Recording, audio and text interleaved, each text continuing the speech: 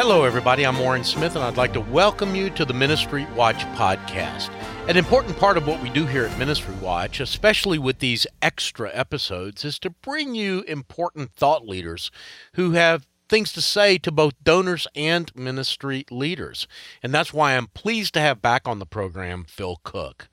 Phil got his start in media working on the television program of Oral Roberts while he was still a student at Oral Roberts University. Over the years, Phil Cook has become one of the nation's experts on the use of media in a Christian context. He's also been outspoken on the need for men and women of integrity in Christian ministries. Though he got his start working for one of the most famous televangelists in the country, he also has been a thoughtful critic of televangelists. And even though he is a media and marketing expert, he says that evangelical Christianity doesn't really have a marketing problem. It has a character problem.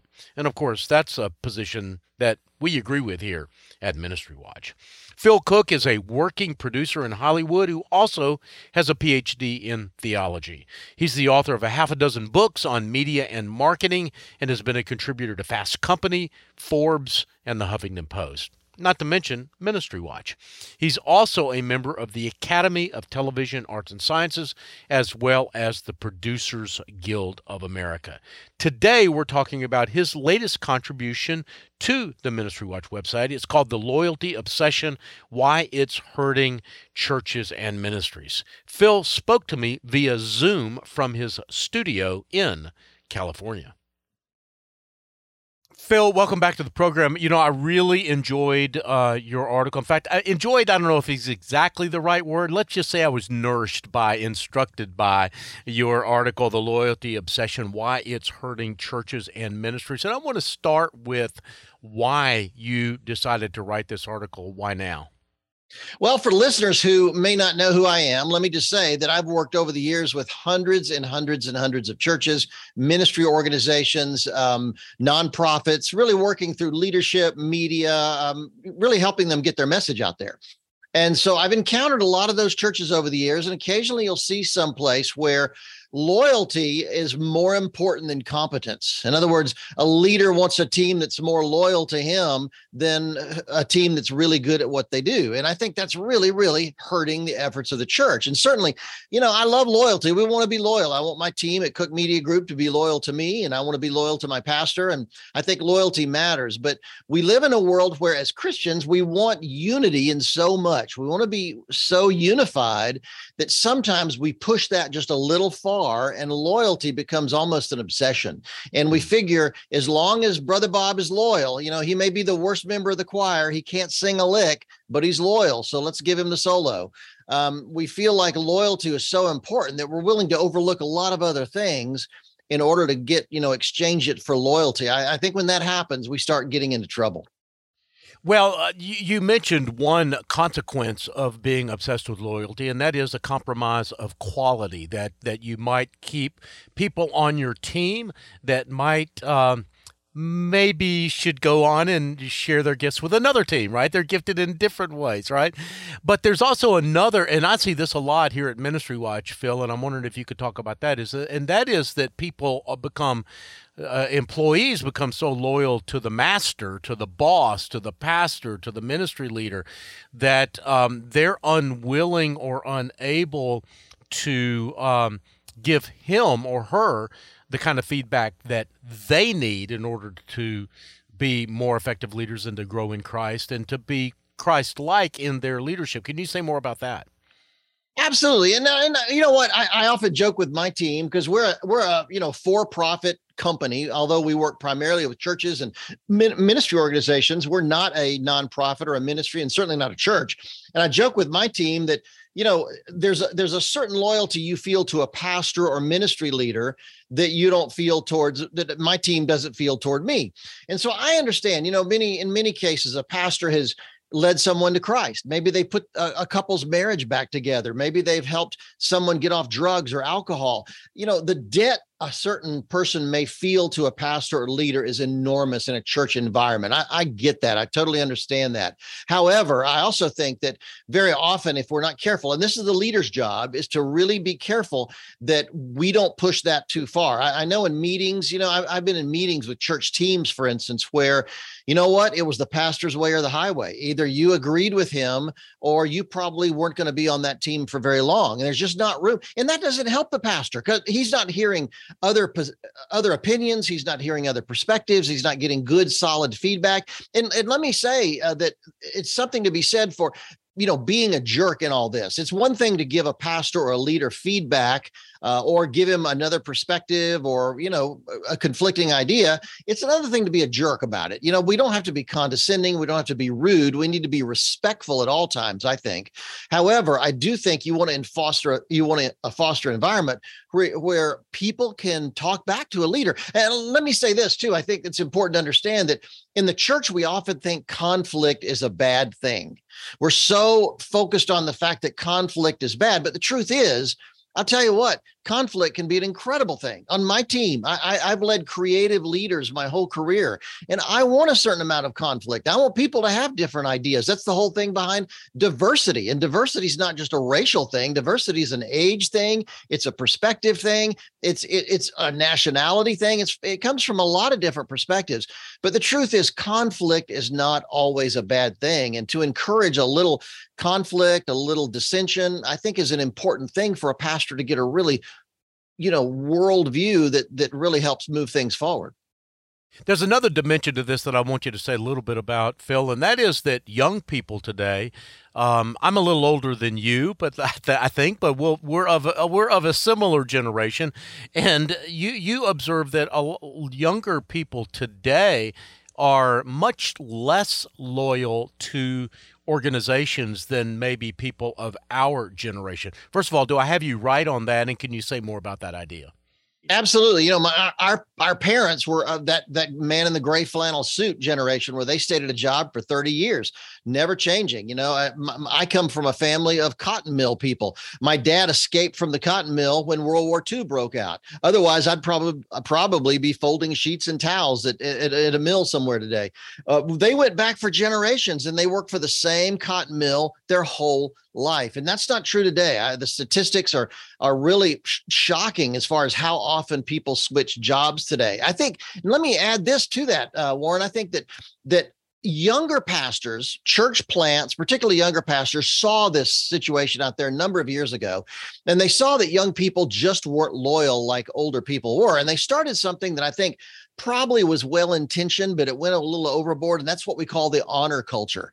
A lot of young pastors 10, 20 years ago started preaching and teaching on what they called the honor culture, which is a legitimately good idea to learn to honor older people, learn to honor relatives, learn to honor leaders, especially. But I think they went so far with that. They've created this idea that honor is, we've got to honor everybody. We can't disagree with anybody. We can't, come up with different perspectives. I just think all those things kind of mixed in make for a really, really, really difficult situation on a church leadership team. Yeah, and we've seen in a lot of the recent scandals that I've covered, I would think, I can think of Ravi Zacharias would be, a recent example where there was just an unwillingness to believe that the behavior was really what it was, that the loyalty was so strong that it really clouded the judgment of not just the leader, but of the entire organization, donors, supporters, friends of the ministry, all the way around. That creates that circle the wagon situation where when you're attacked, when the organization is attacked or the leader's attacked in any way, the leadership team kind of circles the wagon and they defend him at all costs, no matter what. I think we've seen that at a lot of scandals that have happened out there recently. Willow Creek was probably a good example of, and I have to say, when I first heard that, it was beyond my comprehension that this could be true. And so you understand why leaders would circle the wagons and try to protect and defend the leader, the pastor. But ultimately, we need to be much more open to receiving criticism and getting the outside perspective on these kind of situations, because you just never know. Well, Phil, and I know this goes beyond the scope of your article, but I'm just wondering if you would kind of free-form, brainstorm, spitball with me a little bit on, what are some things that you do, or what are some things that you have seen in the organizations that you work with that sort of strikes that balance between building a team, having folks in the organization that really do care for each other and are loyal to each other without going overboard and becoming victims of the loyalty obsession, as you describe it? It's funny. It's easy. It's a little easier for me because for some reason the Lord found it important to surround me on my team with people that think I'm an idiot. So they're constantly reminding me of the mistakes I'm making. But and the truth is, they're mostly right when they're telling me I've screwed up. One of the guys that I think has figured this out really well is a pastor named Scott Wilson at the Oaks Church in Dallas. He does a brilliant job. I've been in his leadership team meetings, and one of the things that I love about what they do is when he brings in his leadership team for the church and they meet, they discuss a million different things. And at the end of the meeting, Scott will literally, and he's got maybe 15 or 20 people in this room, he will literally go from person to person and say, hey, so do you agree or disagree with what we've discussed today? And in front of everybody, they say, oh, I agree with it, or I disagree with it. And if you disagree with it, great, let's talk about it and get it out on the table. But if you agree with it, then later you can't be talking behind people's backs. You can't be criticizing things afterwards. You've got to be unified and in line. So he gives everybody on the team individually an opportunity to speak up, to say what they liked, what they didn't like. I just think that's a brilliant idea, doing it publicly among the team, giving them a chance to do it. But I also believe that strife has no place in a ministry organization. So once you say, I've agreed with what we've decided today, you need to be on that team. You need to be on that side and not criticize, not be bitter about it later. That's what really destroys an organization, is that strife in the background and behind the scenes. So what he's done is great. Give everybody an opportunity to speak up. And I also think, just as a leader, we need to give people space to complain. I just think complain. What do you think about this, doing the Christmas pageant this way, or doing the Easter service this way? Or what do you think about this? I think in really having those frank discussions with people and creating an atmosphere where they can feel free to voice their opinion without fear of getting fired or demoted, I think that's so valuable, because I know as a leader, when my people, sometimes it hurts when my people tell me I did something wrong or I could have done it better. It hurts. But at the same time, I realize, man, that could have just saved me from something really significant.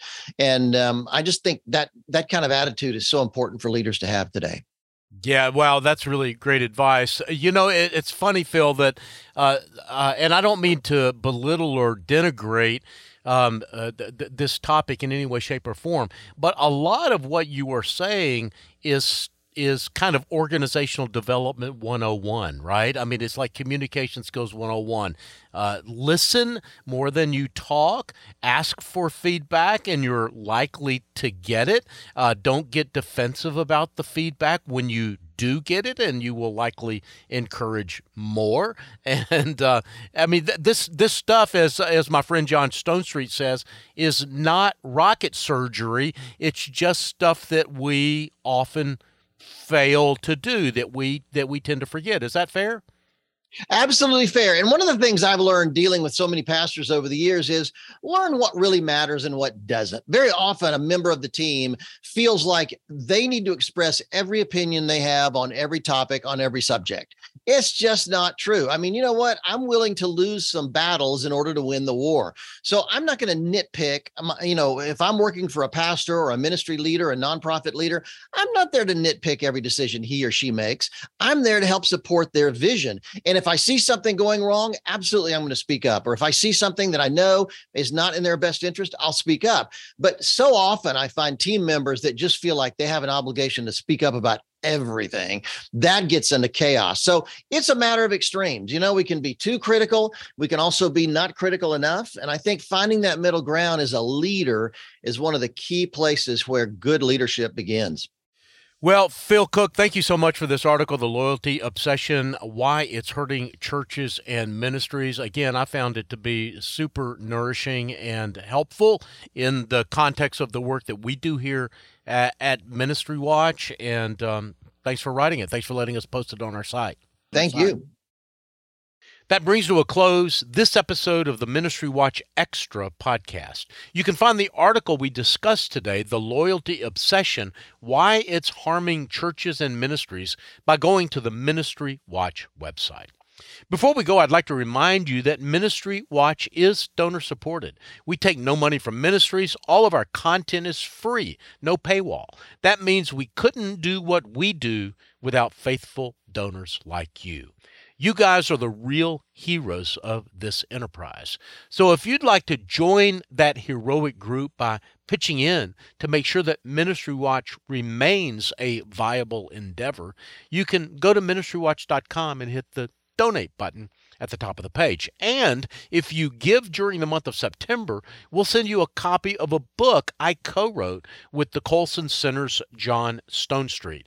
The book is called Restoring All Things, God's Audacious Plan to Change the World Through Everyday People. The producers for today's program are Rich Roswell and Jeff McIntosh. We get database, technical, and editorial support from Kathy Goddard, Stephen DeBerry, Christina Darnell, Emily Kern, Rod Pitzer, and Casey Sutton. I'm Warren Smith. You've been listening to the Ministry Watch podcast. Until next time, may God bless you.